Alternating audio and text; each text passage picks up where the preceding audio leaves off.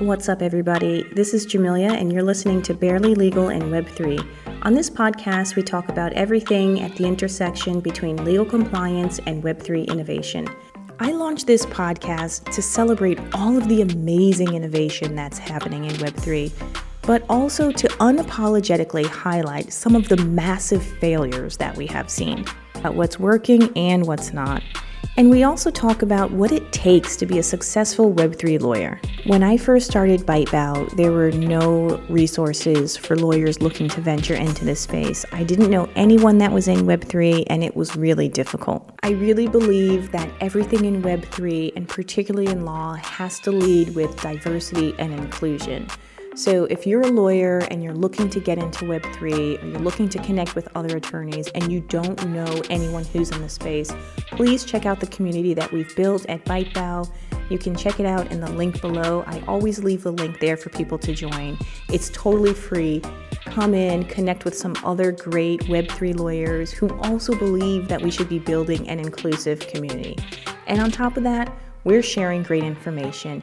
You get to learn, you get to connect with other people, you will ultimately get a chance to get referrals, and so it's just a wonderful place to be. It's a safe space, and I hope to see you in there.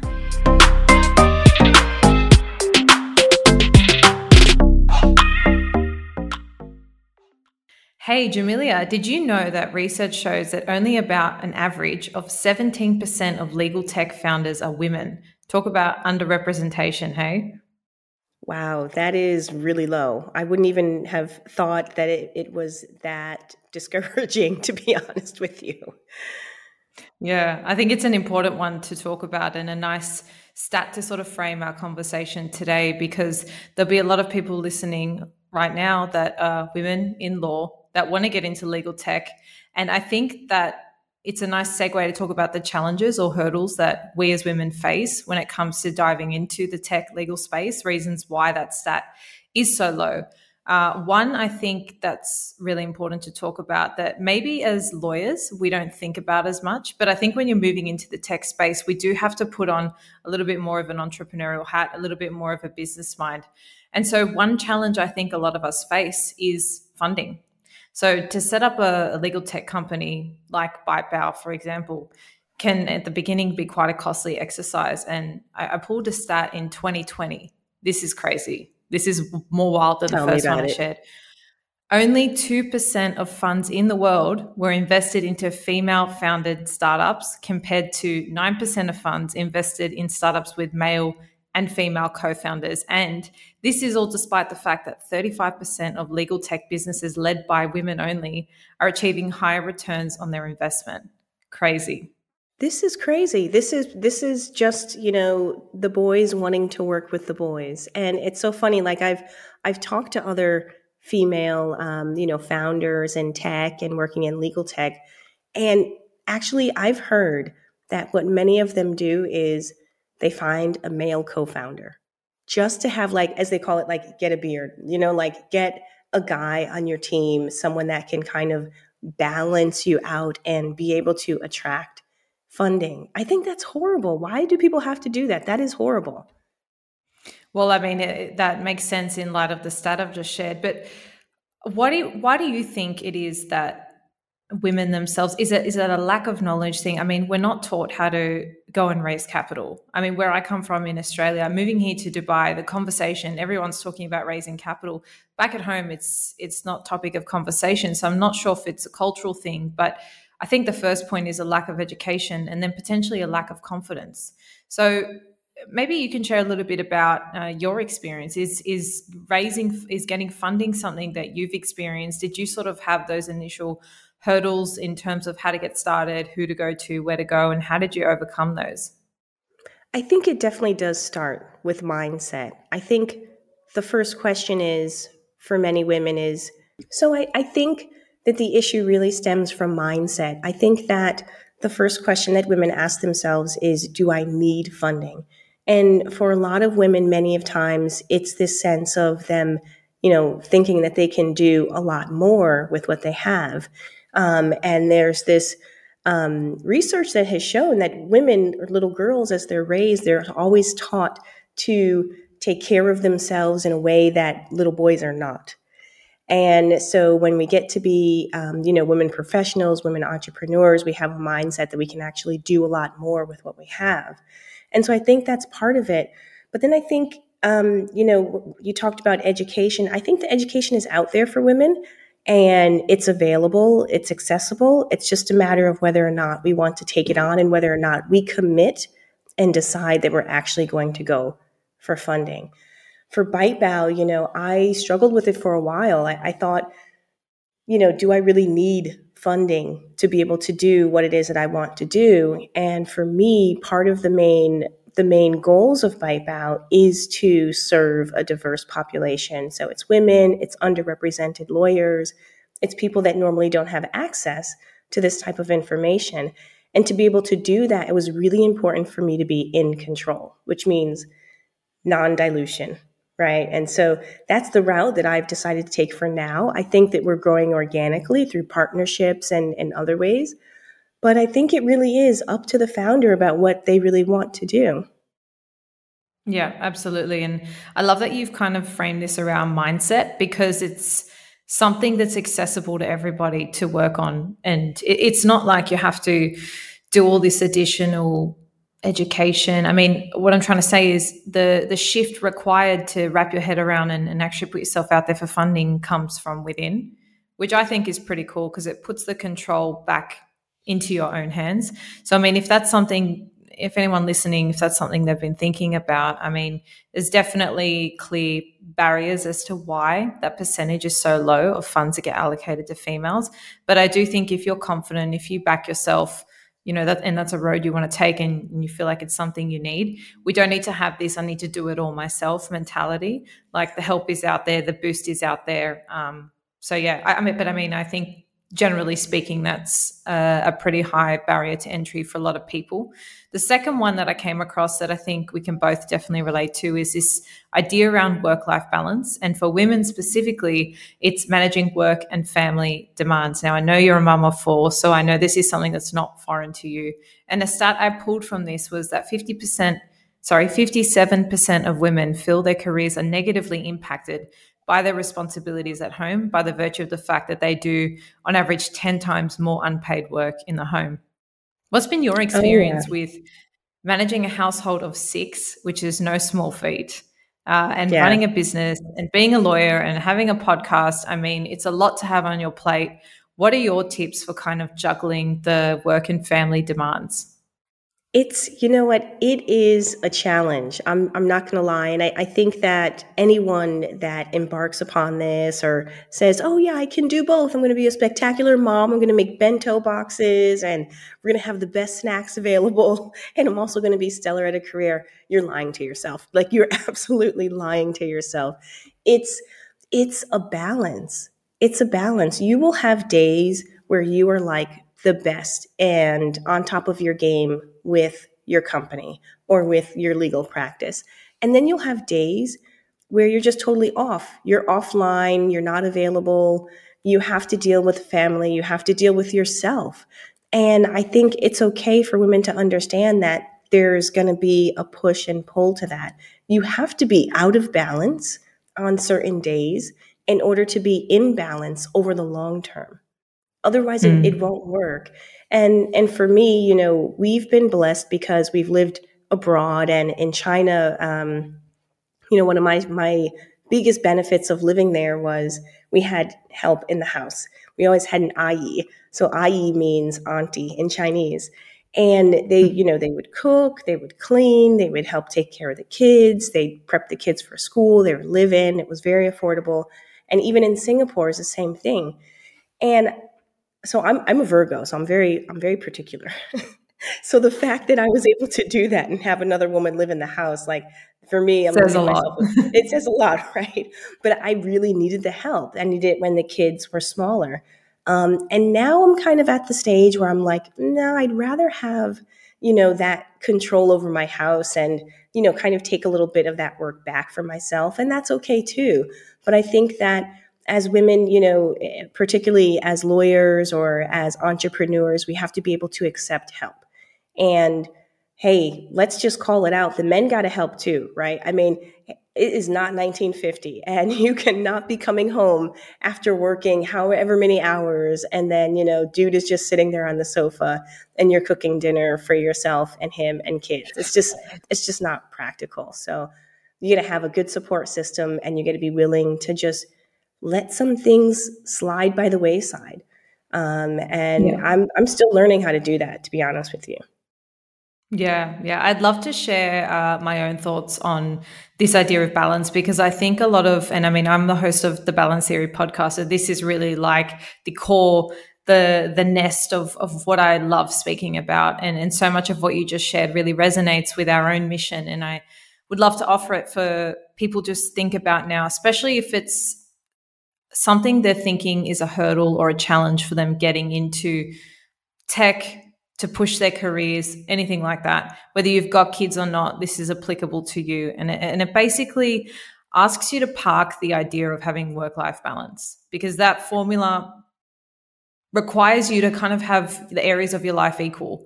And as you just expressed so beautifully, like life is an ebb and a flow. It's not a straight line. You're not in balance and out of balance. It really is this really delicate dance between crazy moments in your life, more relaxed moments in your life. Because if it was neutral all the time, it would be boring and quite uneventful. And so your balance really is that dance between. And for me, the biggest thing and the most important thing that I think resonates with what you were saying is that you're clear on your priorities. So if you know this year you've got huge business goals, or if you want to make a huge change in your career, that your vocation needs to be a priority. And sometimes that means you need to take a step back from other areas of your life. And as you said, accept help. And that doesn't make you any lesser in those areas. It just means that your priorities are shifted for this season of your life. And I always talk about balance as seasons, because it's going to change. And there might be a time where you can pull back on your business. And like you said, take more back from the home. It's all about just working with the flows. And so I think if being weary or being mindful of that balance is something that's a challenge or a hurdle for you in your mind and stopping you from doing what you actually want to do, I think you need to reframe what balance means and shift it in a way that's going to be conducive to you actually moving towards your priorities, because I think that's available to everyone. It comes down to what we're speaking about funding. It's a mindset shift. So I think all in all, these are kind of the main barriers that were coming up in terms of the underrepresentation of women in the legal tech space. Do you have any others off the top of your head that you feel our listeners may really be struggling with or confronted by when it comes to entering the legal tech space as lawyers? I mean, I think, well, there's 2 points. I think the first one that you made about priorities, I think that's huge, right? Because as people, as individuals, we all have different priorities. And, some people, when they start an entrepreneurial journey, they want to, go for funding, and maybe they have a dream of doing an IPO one day and they want to go big and whatever. Some people may just want to do something small and have a lifestyle, like have a certain lifestyle and have it be a certain size. And so I think that's also another thing to take into consideration. Like, not everyone wants to go for funding, and even going for funding is it's not a necessary requirement to be successful. And then success is what you define it as, right? And so there's so many different factors to it. And then I think I'd be remiss if I didn't call out the fact that there still is a lot of gender discrimination in the space, right? I mean, you could have the best pitch, the best deck, the best everything, your numbers look great. And you go and you have to have like 100 different calls in order to get some, lopsided deal where you're being heavily diluted. That could be a reality for many women in the space. And then maybe they decide, well, that's not for me. So it really does depend on the situation. It depends on who you are and what you want, and also depends on the circumstances that are around you. But if it's your dream, don't give up on it. Yeah, I think this is a really beautiful segue into the next bit that I wanted to speak about. And I'm happy you brought up the fact that, funding doesn't have to be the be all and end all. I mean, there are a lot of people listening that just want to become amazing lawyers in the space. They don't necessarily want to start their own consultancies or businesses. And so that may not necessarily be a barrier of entry for them. But I think, and just speaking from my own experience, one of the barriers is not really knowing how to get a seat at the table, not knowing which table you need to sit at, not knowing what that looks like. So I think, like you just said, defining your idea of success and really getting clear on what you want to work out is important. To work out which table, firstly, you want to get a seat at, and then you can backtrack and work out, well, how do I actually get a seat at that table? On that note, did you want to share maybe the story of how you and I met? I think it serves nicely to show maybe how I got my foot into the Web3 space initially, because I have to admit, and I don't know if a lot of people listening will have had this same struggle. Here in Dubai, even though it is considered quite a tech hub, quite forward thinking when it comes to Web3 and crypto, when it comes to more traditional roles, so I'm not speaking like developers and really tech heavy roles, more traditional roles like lawyers, operational roles, they're still being built out, because I think with Web3, it's still really like tech heavy. It's get the tech right. It's innovate. That kind of secondary layer of how do we make this make sense to everybody else is still pretty early on. And so for me, really finding that information and network of, well, what does being a lawyer even look like in this space was very hard. There were no recruiters that really wanted to, I'm going to quote, get their hands dirty in the space, because it was just kind of risky and they didn't really know much about it. So it really came down to me doing my own research. And I think maybe the story of how you and I met is a nice segue into this next segment. Yeah, I mean, you reached out, and you reached out on LinkedIn, and you were, it was so funny because I'm like, who's this lady? No, and you mentioned that you had, you'd heard the podcast and you heard about me and what I was doing with Bite Bow.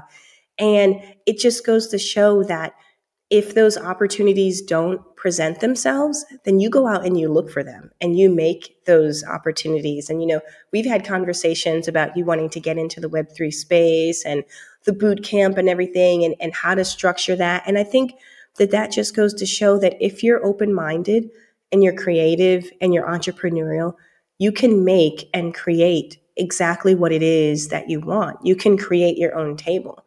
And, you and I are at different points in our career, but I think it all aligns nicely, because for me, I'm sick of the damn table. I'll just tell you right now. Like, I've seen the tables, I've sat at the tables, the other people's tables, and I'm like, you know what? That's it. I'm done. Dust my hands off. That's it. I'm done.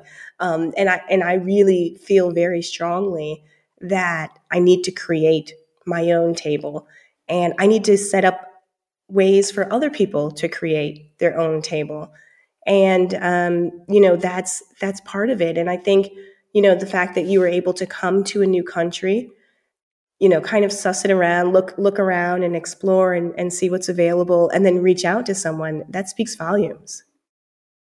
Thank you. I appreciate it. And I just wanted to say to anybody listening, because doing like networking is not something that I've really done much of before. It's this, fancy corporate term I've heard thrown around, but I've just always been in a job and a team, so I didn't really care much for it. But being here and not having access to those resources or that information, to me, it's simply just making connections with people who you want to learn from.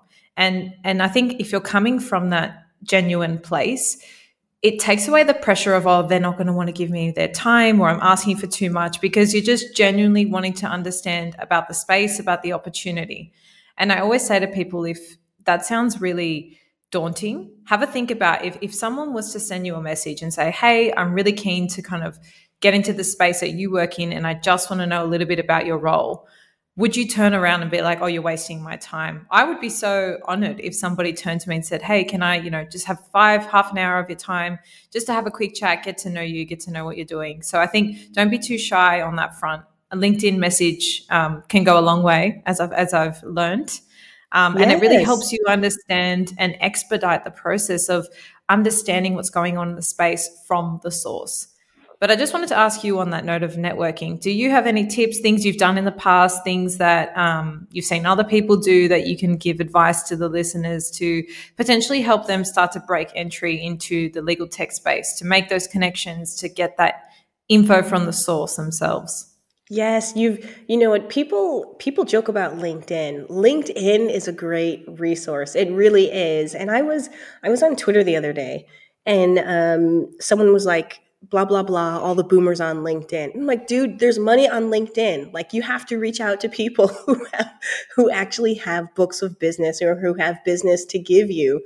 Like, yeah, they may be boomers or they may be whatever, but there's actual business on LinkedIn and there's quality connections that you can make. And believe it or not, I'll say the first really good value client was Wow Pixies. And I reached out to Lily Wu on LinkedIn and I was like, hey, I see you guys just launched this NFT collection. Do you guys need help? And she was like, oh my gosh, how did you know that we needed help? And it's so funny because that was LinkedIn and it was just by me, looking through different profiles, who's in the NFT space. And it was early 2021.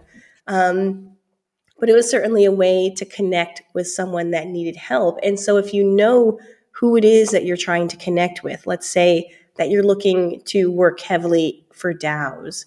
There's a lot of people that have, certain keywords in their LinkedIn profiles. You can search via that. You can find clients that way, or you can find partners that way, partnerships or sponsorships that way. So it's just a matter of kind of being creative and then being strategic, and then you got to be bold. You just got to send the message, right? I mean, nothing bad is going to happen to you. The worst thing that will happen is that they will ignore you or they will say, please don't message me ever again. That's it. I think you just telepathically took the thought out of my brain, because I was just going to say, like, the worst thing that can happen is nothing. Really, you lose nothing from sending a message, but you have everything to gain. And as I said in our episode last week, it's all about the little breadcrumbs. So that person, if they can't help you directly, they might be able to put you in touch with somebody that will. But I guess for lawyers listening, maybe they've got corporate finance background, banking, media, whatever. They've got other experience as lawyers, but they really want to break into Web3. Now, as we know, the space is so new. It's very hard for anyone to call themselves an expert. It's very hard to, well, I don't want to say very hard. You can't go to uni and study this stuff. And that's why I guess I'm so grateful I've come across your course, your boot camp that's launching in January, which I'm so excited about, because it feels like this tangible way to finally understand something about what's going on in the space. But on the work experience side, and I think we briefly spoke about it last week, in terms of, it's not one of those things where you're going to hire a lawyer with 5 to 10 plus years experience in Web3. It's not possible because of the way the space has evolved. So what advice would you have to lawyers who are wanting to get that experience and really start to build up their portfolio in that respect? That's a great question. You really have to start somewhere, and you have to start small. When I started, you guys are going to laugh at this. I started doing data privacy work, freelancing data privacy work on Upwork at one point. And I noticed the gigs that were coming in, many of them were asking for terms and conditions for NFT collections. And so I was like, oh, terms and conditions, I can do those in my sleep. Sure. I can do it. And then by working with those clients, I started to understand their needs. I started to understand the trend. What are their concerns? Well, their concerns are, about, well, how long are people going to hold on to NFTs? What are the intellectual property considerations for holders? Do they retain any intellectual property rights? And that was just a commonality. And so you might not start with the biggest and best client, but you have to start somewhere. And even if you go to a DAO and you offer up your legal services as pro bono work, that's some place to start. Or maybe your fee is not as high as you would like it to be, but you have to start somewhere. And by being consistent and by working with clients, maybe you have identified NFTs as the line of work that you'd like to focus in. Maybe you've identified crypto, but by being consistent, you will build up that work experience. Yeah. And I think that's a good starting place too. I mean, obviously for everybody listening, they have an interest in the Web3 space. So start there and think about, like you said, is it NFTs? Is it crypto? Is it DAOs? Is it the more metaverse stuff? And then from there, you can say, okay, well, what opportunities are available? If you're in a position and can and want to do more freelancing, consultancy style work, that's up to you. That's kind of on you to set up. If you'd rather go work for a law firm, or work in-house, then do research as to, you know, what projects need in-house lawyers, what law firms specialize in those. And then you can kind of start to get more granular from there. And then, as I said, with what my approach was, I would find people that worked in those places that I started to streamline and start to have conversations, because I think it's one thing to be really interested in a space, but then when you understand, okay, well, what's the legal work involved behind the scenes? It's kind of like when you do the theory at uni and then you go in and actually do the experience, you're like, this almost doesn't feel like the same thing. Right. Hey, it's It not the feels a bit same. different. Yeah. So I think even just setting up a call with a lawyer or a senior associate in a team of a place that you think you'd like to work, and just ask them, like, what's a day like in your work day? Like, I just want to know. I think that's a good way to get insight, and then you can start to become more granular and more picky. But I think on the whole, like from a bird's eye view, the Web3 space is so much more collaborative than traditional law, just by Yes. nature of the shift. I think the push towards community has that. Well, I mean, in the lawyers I've spoken to anyway, everyone is so giving with their time. And yeah, I think you'd be very surprised if you just start putting feelers out, start having those conversations, how generous people are. And it's a growing network. And the more people we have, the more eyeballs, the more brains we have in here, the better for the space. So Absolutely. collaboration over competition every day. Absolutely. And women lawyers, particularly in the space, are very collaborative, I found. And, no Mm. shade to the men. I know we have some men listeners, no shade, but I do find that women lawyers are very collaborative, very open. Even in the community that we have at Bite Bow, we're a new community and we're growing. People are, willing to respond and comment to events and kind of give their take on things. And that will just continue on. And so it's all about how you set the tone. And Mm. there are plenty of communities to join. Of course, I'm going to give the plug for Bite Bow community to join that, because of course you're in there, Erica, and I'm in there. But we just need to share information. And whether you are looking to start out and build and grow your client base, or you're looking to understand best practices, you've got to speak to people. I mean, that's the only way you're going to learn. 100%. 100%. So yeah, I will definitely second that. There's a lot of resources and information in the Bite Bow community. There's more and more people joining every day. So if you have any burning questions, you want to be pointed in the right direction. I mean, Jamelia has so much experience and I always love a chat. So pop in and introduce yourself and don't be shy. One last question that's coming to mind that I'm just thinking will be very useful for people to understand. As someone who runs their own law firm, consultancy, what is it that you look for in potential lawyers that you want to hire in terms of skills? And they can be either professional, like expertise related, or even personal. What are the like top skills that you look for that you think people should really brush up on to be successful in this space? I think it's a great question. I think, firstly, you've got to be passionate about why you're doing what you're doing. Otherwise, you will burn out. I mean, you will burn out fast. The work is fast paced. There's a lot of emergencies. Clients that are new that are coming into the space, they need a lot of hand holding. So you have to be clear on why you're doing this and what it is that motivates you every day to do it. Otherwise, it can get to be overwhelming. So I think that's first. It's like passion and sort of a mission, right? Like, what's your purpose? Like, why are you doing this? And then secondly, it's this idea of entrepreneurship and being business savvy.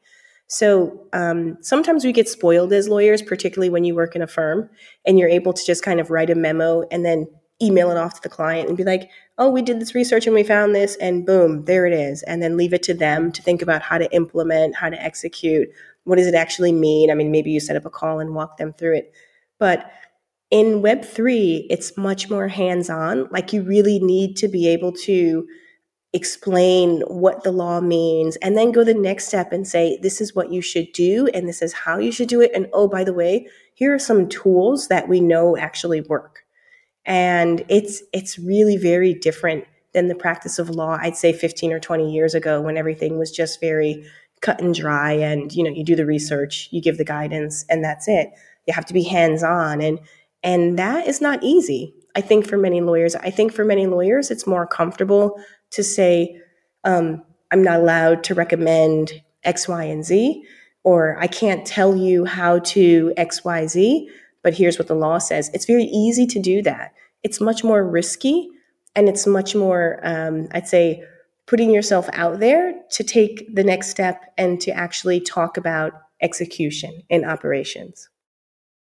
Yeah, and I definitely can see the intersection of entrepreneurship and law in the Web3 space. I think any lawyer moving in is kind of going to have that side of them, that ambitious side, that open-minded side, almost like you're wearing an operational hat, because I think it's just a byproduct of the age of the space being so young and being so dynamic. I think you have to be at that pace to move with it. So I think that's all very, very useful. Yeah. Are you happy to? Sorry, I was just going to ask you a question. Sure. I was just going to say, I was going to add on to that and say that clients will complain. Like I've heard clients say, they've worked with particular lawyers and they felt as though the interaction was very cold. It was very transactional. All they received was X. Clients, I think Web3 business clients in the space are actually looking for more. And to that point, I think a lot of the old school billing fees and structuring rather in terms of like hourly rates, I think that's going away too. I think Web3 is forcing lawyers to kind of innovate and think about, well, how will we structure this? How will we charge clients? Yeah, I think it's good and about time, to be honest, that the space had a bit of a shake-up. And I also think a big reason for that is because so many of the developers and the minds behind all these Web3 projects and protocols are young people. They're very young. They're not used to the cut and dry ways that have been happening for 50, 60 plus years. And they just want people that are at their speed, that speak their language. They're not interested in overt professionalism, so to speak. I mean, you have to have some level of professionalism, but they just want to relate to people and have people that want to collaborate with them in the project. And I think if you remember that that's a space you're moving into, it really does impact and help you untrain a lot of the potential, constructions we've put up to fit into the corporate world as we know it from a Web 2 point of view. Absolutely. Onward and upward. Get rid of all those old ways. We don't want them anymore. I feel like it's almost a blessing in disguise for me, because everything I disliked or felt very disconnected from in traditional corporate has kind of been given the flick with Web3, and all that's left is actually like the work and the interaction with people and the suits and the strict 9 to 5 and the other really, really heavy corporate elements of it are kind of being done away. So for me, I feel like it's just the perfect place for someone like with my personality and my drive and my passion. So for anyone listening who feels any similar kind of disconnect, it's been a real amazing opportunity for me to re-spark that love for law. And I'm really grateful to be here and in the space. So if you're thinking and you're listening if you're listening and thinking about getting into the space, I wouldn't hold back for a moment. Like now, such a incredible point in time. We're so early in the space. To get in now is a gift. So don't hold back. Just do it. You've got nothing to lose. If all you do is sign up for the bootcamp, learn a little bit and make some connections with our group, with us in the space, that's a great first step. And then you can kind of watch your next moves from there. But just do it is what I would say. That's right. We're doing it. We're moving forward. In 2023, I would say 2023 is going to be a win. I mean, you guys see the work that's being created. I mean, we talked about SBF, Sam Bankman-Fried, and FTX and all of that. Now's the time to get into the space, get your experience, get your tools and your skills under your belt, and go out there and build that business that you've always wanted, or go out there and get that role that you've always wanted, because the work is there. It's just waiting for you. Absolutely. Couldn't agree more. Erica, it's been a pleasure. I mean, I love our chats. I love talking about this stuff. I love, I think the fact that, you're moving into this space is really valuable for listeners to hear. So I appreciate you and thank you for joining us again. No, my absolute pleasure. And I think it's been nice kind of you sitting in the guest seat almost, so the listeners can really start to hear a bit more about your story. I know you give so much information and love on your episodes, so it's nice to hear a little bit more about you from a personal point of view. And I'm looking forward to the next one. Thank you for having me. Thanks for being on. Thanks for listening, everyone. Stay safe out there in those crypto streets. Take care.